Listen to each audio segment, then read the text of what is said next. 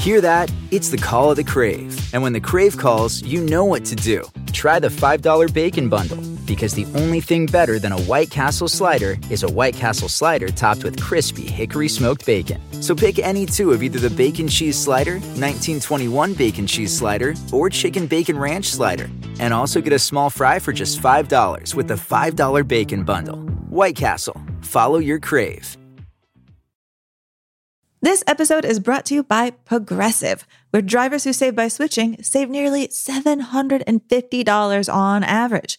Plus, auto customers qualify for an average of 7 discounts. Quote now at Progressive.com to see if you could save. Progressive Casualty Insurance and Company and Affiliates. National average 12-month savings of $744 by new customers surveyed who saved with Progressive between June 2022 and May 2023. Potential savings will vary. Discounts not available in all states and situations. Look around. You can find cars like these on AutoTrader. New cars, used cars, electric cars, maybe even flying cars. Okay, no flying cars, but as soon as they get invented, they'll be on AutoTrader. Just you wait. AutoTrader.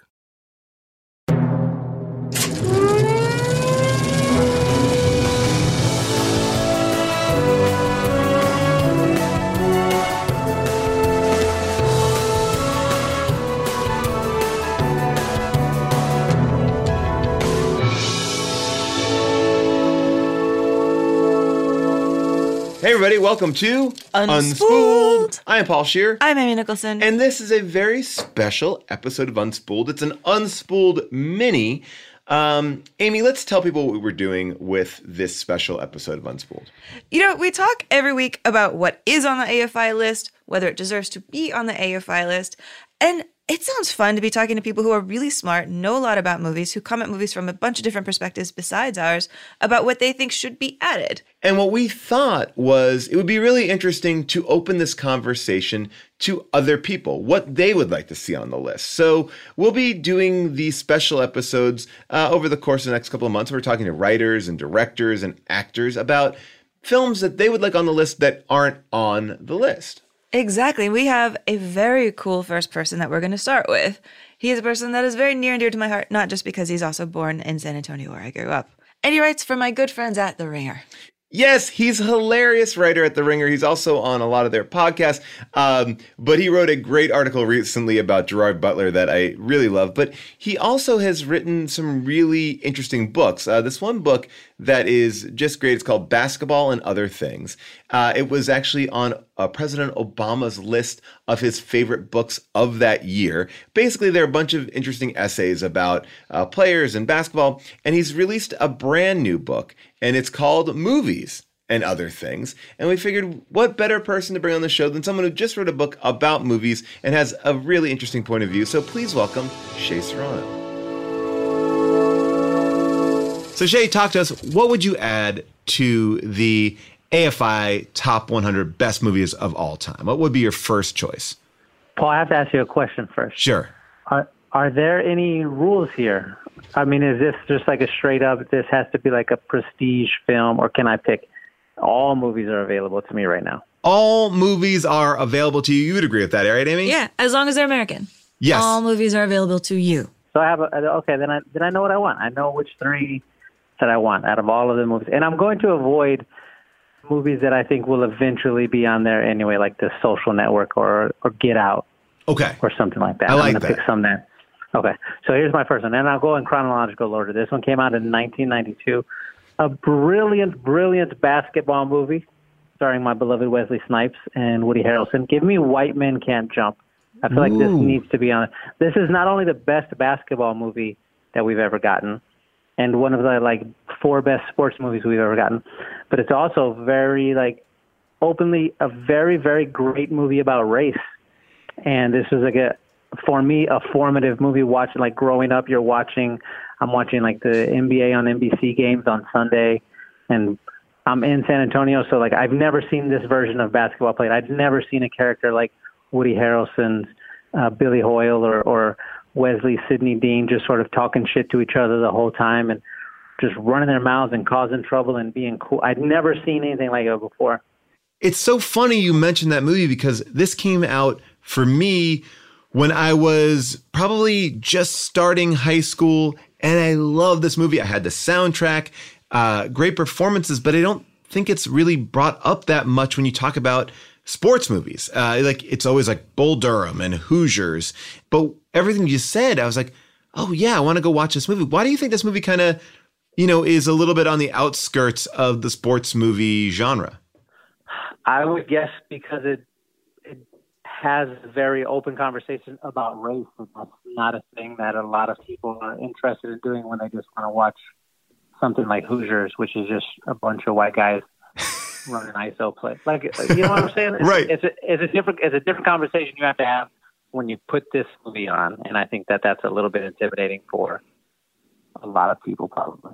No, I think you're totally right. I love this choice. Yeah, me too, because we really don't have that many sports films on the list. I mean, I've always been quietly hoping that we can get There's No Crying in Baseball. Yeah. My personal favorite sports movie of all time. A League of Their Own. Yes. But Ron Shelton actually did also Bull Durham and this. Like he was a good all-around sports guy. And as much as I love Bull Durham, I'm actually open to this pick. I like this pick. Yeah, Woody's great. Woody's top level.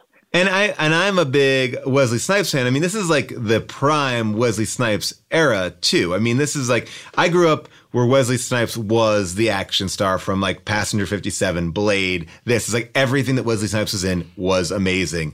So this is a great, I'm very, very happy with this pick. This is Wesley Snipes' run during that time. 1991, New Jack City. He's Nino Brown. Incredible. Yeah. 1992, White Man Can't Jump, Sidney Dean, incredible. You mentioned Passenger 57, also 1992. Demolition Man, 1993. Wow. Sugar Hill, 1993. Whoa. And this is a movie that gets Nike to release basketball shoes that were in the design of Billy Hoyle and Sidney Dean.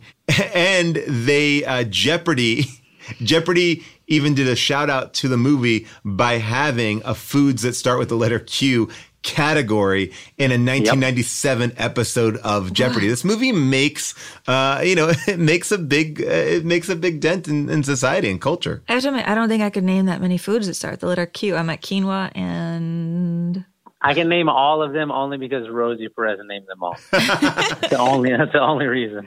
And this movie is a hit, too. This movie cost $31 million to make, and it made $90 million. Like a huge, huge hit, especially for a movie that's not, $90 million in 92 for a non-action film. Yeah, it checks off all of the boxes that you want in a movie if you're putting together a list of important movies, because there are just so many different branches you can spring off of here, so many different careers, so many different names you can chase down. It's just an interesting movie. I love it. All right. Well, I'm really inspired to see what your next choices are. Let's see. All right. The next one is my personal all-time number one favorite movie. I've watched this movie more than any movie that I've watched in my life, which is really saying something because the director's cut is 190 minutes long. Whoa. Blood In, Blood Out, Chicano gangster movie from 1993. A seminal movie in my life, just all around important. It was the first time that I'd ever seen Mexicans up on a movie screen. It was the first time I'd seen them be cool. It was the first time I'd seen them have a conversation. The main character in this movie, his name is Miklo. He's played by Damian Chapa. Miklo has a white father and a Mexican mother. And the whole movie is just him trying to get the Mexican side of his life to make sense, not just to him, but with him. And he just has this constant conversation over and over again. Everybody's telling him he's not Mexican enough. He's not Mexican enough. He's not Mexican enough. And this is the thing that gets levied against a lot of Mexicans who grow up in Texas or just not in Mexico. And that really was an important thing for me. And it's just a beautiful movie directed by Taylor Hackford. Have you seen this movie, Amy? Have you seen this one? Tell me you've seen this, Amy. I remember it coming out, because I remember, Benjamin Bratt being such a heartthrob, but I have to admit, I've never seen it. Now I'm kicking myself. I like this. I'm also curious, what you think about, not that, Taylor Hackford, an interesting choice to tell a story like this story. Could it only be made because he had a certain cachet here? But, this is a story that it seemingly is not in his wheelhouse. No, I get what you're saying. So you're basically saying, is it okay that a non-Mexican or non-Latinx person made this movie? And I think in 1993, that's fine. It's 100% fine. If for no other reason than because This was the guy who did An Officer and a Gentleman. This was the guy who helped produce La Bamba, so he already had his feet in this world. Got it. It never felt like exploitative when he was doing something like that. It was cool to have like, oh, this is the guy we need to get this movie made. I'm all for it then. Simon. It was the same when they made Selena with Jennifer Lopez. You know, Selena Quintanilla is like a Mexican woman. Jennifer Lopez is Puerto Rican, and we were like, it's cool, it's fine. We just want this made. We'll take it how we can get it. That's where we were at that time. You know, sure. We were both in San Antonio at that time, and I remember lines of people auditioning to play Selena because they did that open casting call. Yes. You can play Selena, and then everybody feeling kind of heartbroken afterwards. Sort of, it reminded me when they did the open casting call for Straight Outta Compton here, and I saw so many of my friends feel brokenhearted about the Selena thing. I was like, oh man, all these people lining up being optimistic when the chances of people actually casting from what might be a publicity stunt are so small. Yeah, that was a wild time. That was like our version of Star Wars. There were people lined up. They camped outside of the theater before Selena came out. I remember it was on the news and everything. You would see them out there.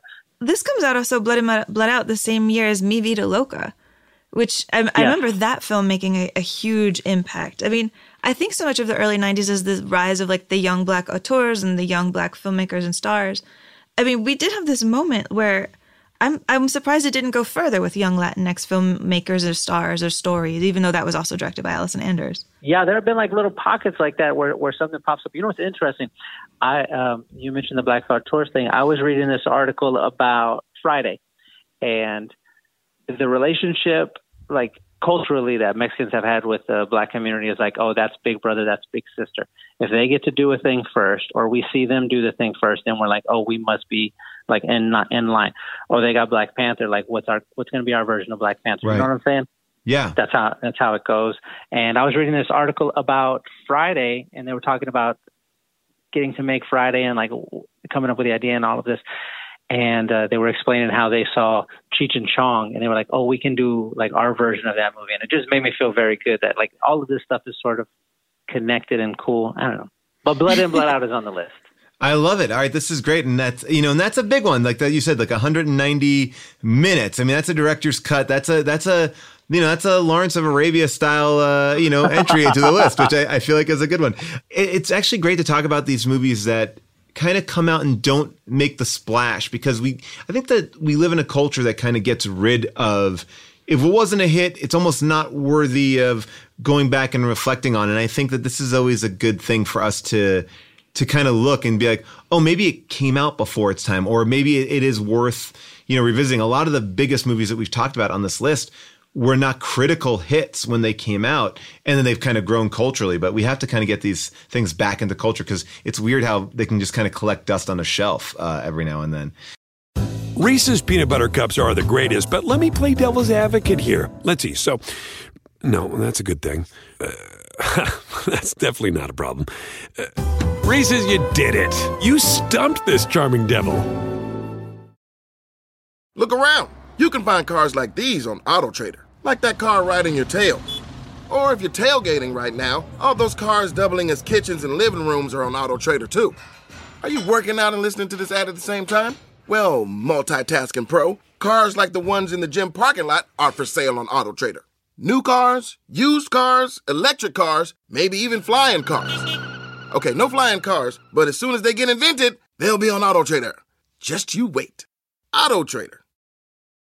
Walmart Plus members save on meeting up with friends. Save on having them over for dinner with free delivery with no hidden fees or markups. That's groceries, plus napkins, plus that vegetable chopper to make things a bit easier. Plus, members save on gas to go meet them in their neck of the woods. Plus, when you're ready for the ultimate sign of friendship, start a show together with your included Paramount Plus subscription. Walmart Plus members save on this plus so much more. Start a 30-day free trial at walmartplus.com. Paramount Plus Essential Plan only. Separate registration required. See Walmart Plus terms and conditions. All right, what else? What is your final edition? My final edition, I'm putting this one on here. This one was a successful movie. This one features one of my favorite actresses of all time. It's also a rom-com, which is my, top 3 movie genre for me. I like where you're going with this. 2003, Diane Keaton, Jack Nicholson, Something's Gotta Give. Directed by Nancy Meyers, my favorite rom-com writer-director. This is all of the things that I like in a movie. Diane Keaton especially. This was the first time that I had watched a movie where it wasn't like, okay, that nobody's going to get in a prison fight. There aren't any ninjas in this movie. There's no explosion. I just watched this movie. It was just on TV one day. I was in my 20s at the time. I saw it and I was like, who is this person who's starring in this movie, who is making everybody accidentally fall in love with her? I need to find out more about her. And then you just end up on a Diane Keaton rabbit hole and you find out like all of these incredible movies that she's made, starting all the way back from like, I mean, imagine you find this person and you realize, holy shit, I've got 40 years of movies I get to go back and watch or whatever it is. You know what I'm saying? And she is the coolest. I mean, there's something about her. Diane Keaton is just seemingly has not lost anything that made her cool or interesting from when she first started on the scene till now. It's like I'm still just as engaged by her. I love her. 100%. Like Book Club came out last year, and I was like, I guess I'm going to watch Book Club because Diane Keaton is in it. And then it was great. I love that you picked this because, you know, we're coming up eventually on having to do Annie Hall. And I feel a lot of ways about it. But one thing I do feel is that, like, I don't want to lose a great Diane Keaton performance. You know, I want to have something great Diane Keaton on this list. I mean, okay, we've got The Godfather, but I want like the full radiance of like the spotlight shining upon Diane Keaton and her getting to be who she really is, this woman full of life. Yes. The Diane Keaton scene in The Godfather, when she tells him it was an abortion. It was an abortion just like our marriage, like breathtaking. Like she could just do all of the things that you don't even expect her to do in a movie. She just can do them without even seemingly trying that hard. My favorite Diane Keaton story is Nancy Meyers told this story. They were interviewing her. She was talking about Something's Gotta Give. And there's a scene at the end of Something's Gotta Give where Diane Keaton professes her love to Jack Nicholson in the street. And so they're filming this scene. They're filming the movie. Diane Keaton does this scene, and they go off camera, and Jack Nicholson goes to Nancy Meyers, and he tells her, I think Diane Keaton just told me like she's in love with me. Like wow. She's such a good actress that she took Jack Nicholson, who has been in movies for 1,000 years, Whoa. One of the greatest actors of all time. She had him so spun around that he thought she was really in love with him just because of this monologue that he knew. They're in the fucking middle of filming a movie, and she made him think she really fell in love with him. You have to put Diane Keaton in there. I want Something's Gotta Give. That is amazing. You know, she got an Academy Award nomination for this movie. Like, I mean, look, if you can convince Jack Nicholson that you were in love with him, I mean, I think that's worthy. Where do you fall on Nancy Meyers in general? Are you a Nancy Meyers fan? Oh, absolutely. A Nancy Meyers fan. Very pro Nancy. Nobody makes a better movie kitchen than Nancy Meyers. I love it. God. Which one is it? It's complicated, right? Where Meryl Streep is a baker and the whole thing is just her taking out trays and trays of croissants the whole movie? Yes. Oh, my God. So much 2009, it's complicated. She did The Holiday. She did The Intern, which is not a rom-com, but she did that. She's a producer on Home Again with Reese Witherspoon, who is fantastic.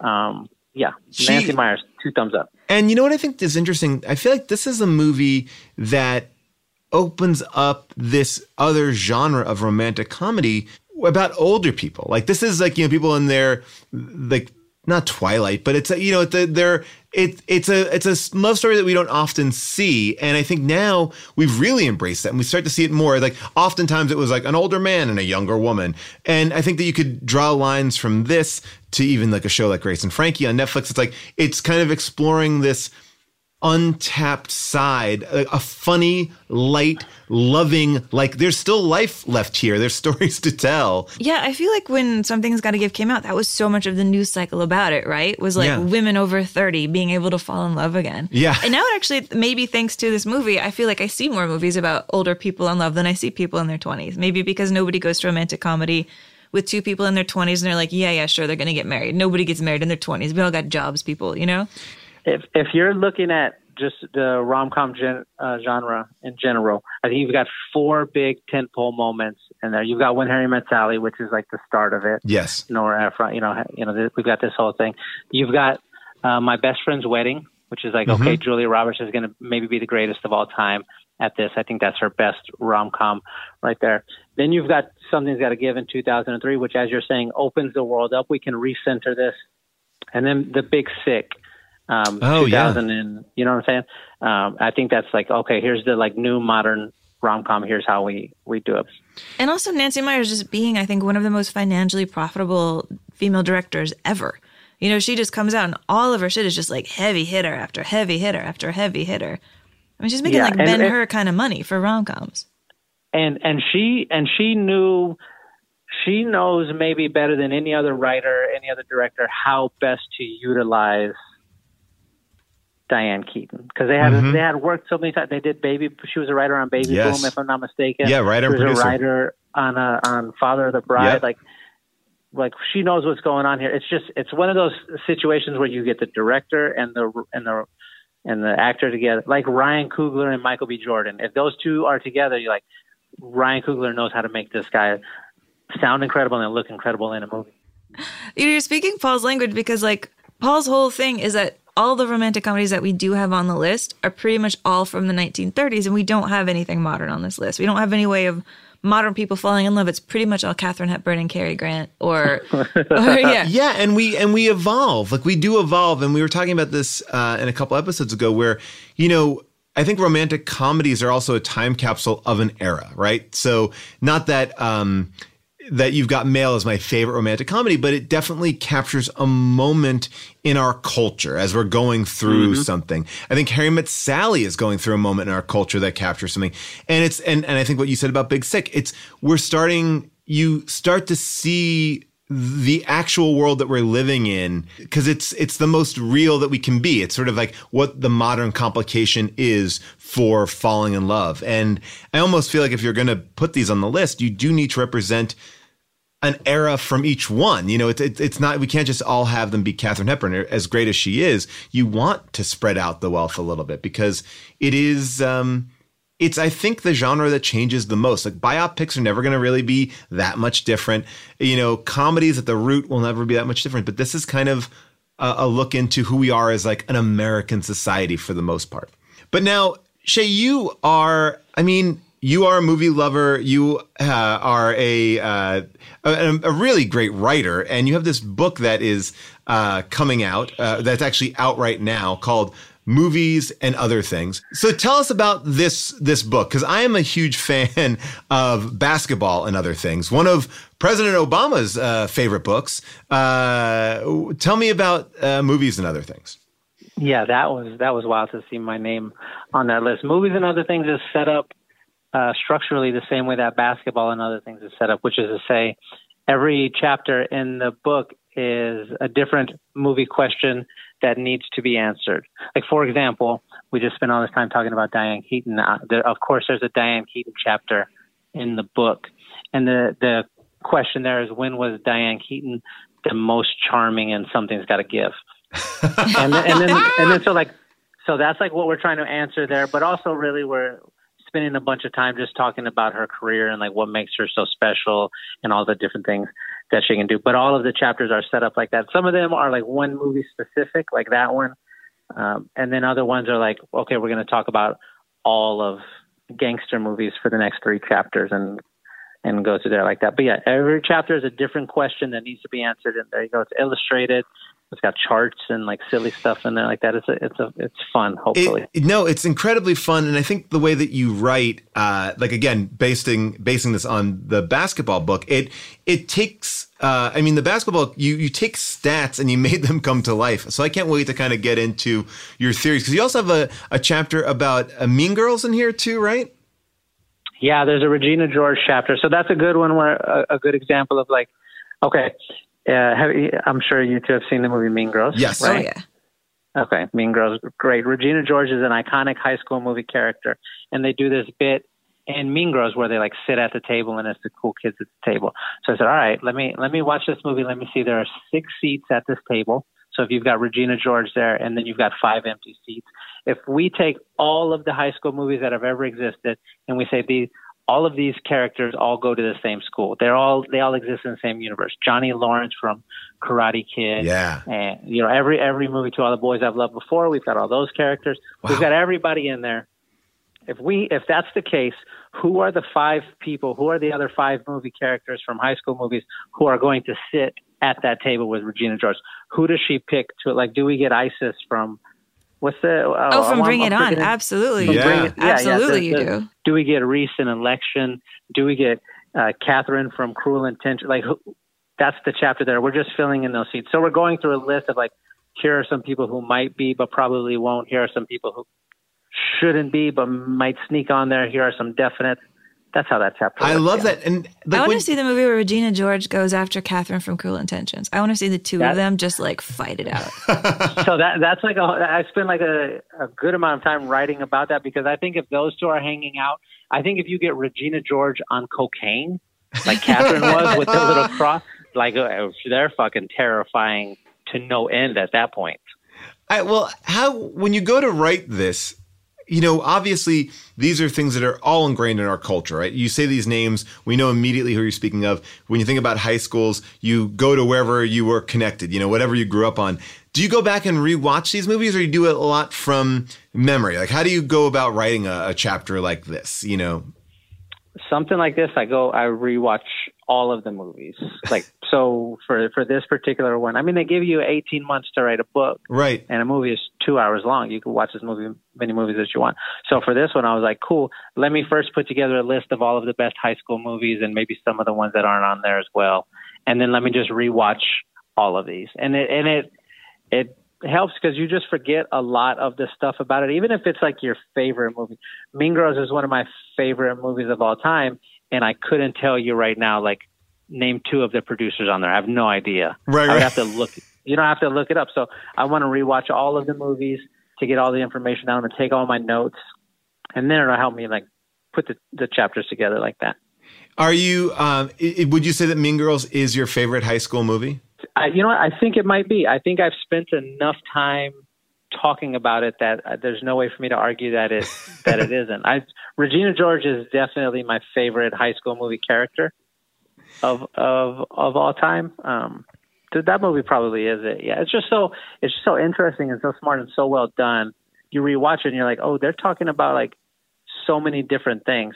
And those a movie like that is like, oh, it's about high school girls that sort of becomes all that it's about until you like sit down and pay attention to it and you're like, oh wow, this is way more than I was anticipating. This is fantastic. I mean, it's great to be able to talk to you about your AFI picks. You've now engaged me so much that I want to kind of get in the I want to kind of go back and watch some of these movies. Yeah, go. Let me know after y'all watch Blood In, Blood Out. We'll start an email chain and we can talk about how great it is. I can't wait. And I do want to just take a moment, and this is a little bit more how did this get made territory than unspooled territory, but your love of Gerard Butler is a love that I have. Den of Thieves is a great movie. You wrote a great piece about it. And this recent piece that you wrote just a couple of weeks ago about what's a Gerard Butler movie, every movie Gerard Butler's in it's a piece that I didn't know that I needed, but it's a conversation that I have all the time. Yeah. You know, we're always saying like, who's the next action star? I'm like, he's doing it. He's doing a lot of stuff. I am a big fan. Can I tell you one quick Den of Thieves story real fast? Yes, yeah. Please. So the piece that you mentioned, I wrote it. It came out, and I, like you, love Den of Thieves. It's just such a fun movie to watch. So I wrote this whole thing about it. It came out, and then I don't know, like 2 weeks later, I just happened to be in LA. I was out there for some work stuff, and my phone rings, and it was Christian Gudegas, the guy who directed Den of Thieves. He's like, "Oh, hey, what's up? I read this thing." Whoa. And like, I just wanted to reach out and say I appreciate it. And then we had a whole conversation about Den of Thieves. He's just this incredibly cool guy. They're in the middle, or they're beginning Den of Thieves 2, and he's like, "Do you want to talk about Den of Thieves 2? Because we can talk about that." Like, he was just the nicest. You hear all of these horror stories about people in Hollywood are this or that, but this was a time where he was just cool. He just wanted to hang out, and I was all about it. I love that. Well, you know what I love about Den of Thieves too is not the sequel, but as well is that it reminds me of the action movies that I grew up on that were smarter than just like the dumb action movies, but it makes me feel that way. And I mean, a perfect example is this trilogy of Gerard Butler movies right now. This Has Fallen trilogy? The Has Fallen trilogy. Like the first time I saw that, because it came out against White House is Down or whatever that one was, I'm like, but that when I saw the Gerard Butler one, I was like, oh, yes, this is what I want. I want people getting their throats ripped open. Like, I want like that Lethal Weapon style action movie that I'm missing. It's great. That's a perfect example of the difference between a Gerard Butler movie and a non-Gerard Butler movie. Because White House Down is the exact same. It's like it's the same movie, but this one got a trilogy because it had Gerard Butler, and the other one didn't because it didn't. And wait, I want to stick up for one moment of White House Down if we're going to do that. Because that's one of the few movies where our hero realizes if he's going to get out of this situation, he has to change shoes. And he puts on some sneakers. And I really appreciate that detail. That's great. I love it. All right. You got me on that one. Shea, it's been great to talk to you. Congratulations on the book. I hope to see you as a New York Times bestselling author yet again with movies and other things, which is available right now in your bookstore, on your Amazon, wherever you get your books. And make sure you read what he's writing over at The Ringer. All right. We will talk to you hopefully one time again soon. Thank you, Amy. Thank you, Paul. Bye, buddy. Well, that was our interview with Shea. He's fantastic. Make sure you go out and get a copy of Movies and Other Things. There's so many great essays in it. I have my copy. It's right next to my basketball book that he also wrote, which I don't know. I think he just has a great way of looking at things. As you can tell, like, I think those choices were very unique. I don't think anybody else we would have gone anywhere near those films. They were fantastic. And you know what? Nancy Meyer Army. I love it. All right. Well, I'm going to go home and watch White Men Can't Jump because he really got me excited about it, and then be severely disappointed when I watch Money Train right after it. All right. We'll see you later in the week for a full episode of Unspooled.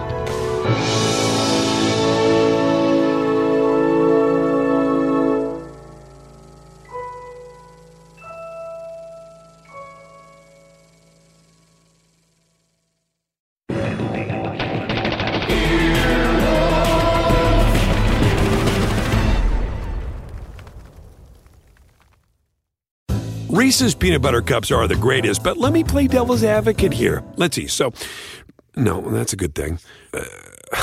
That's definitely not a problem. Reese's, you did it. You stumped this charming devil. Walmart Plus members save on meeting up with friends. Save on having them over for dinner with free delivery with no hidden fees or markups. That's groceries plus napkins plus that vegetable chopper to make things a bit easier. Plus, members save on gas to go meet them in their neck of the woods. Plus, when you're ready for the ultimate sign of friendship, start a show together with your included Paramount Plus subscription. Walmart Plus members save on this plus so much more. Start a 30-day free trial at walmartplus.com. Paramount Plus Essential Plan only. Separate registration required. See Walmart Plus terms and conditions.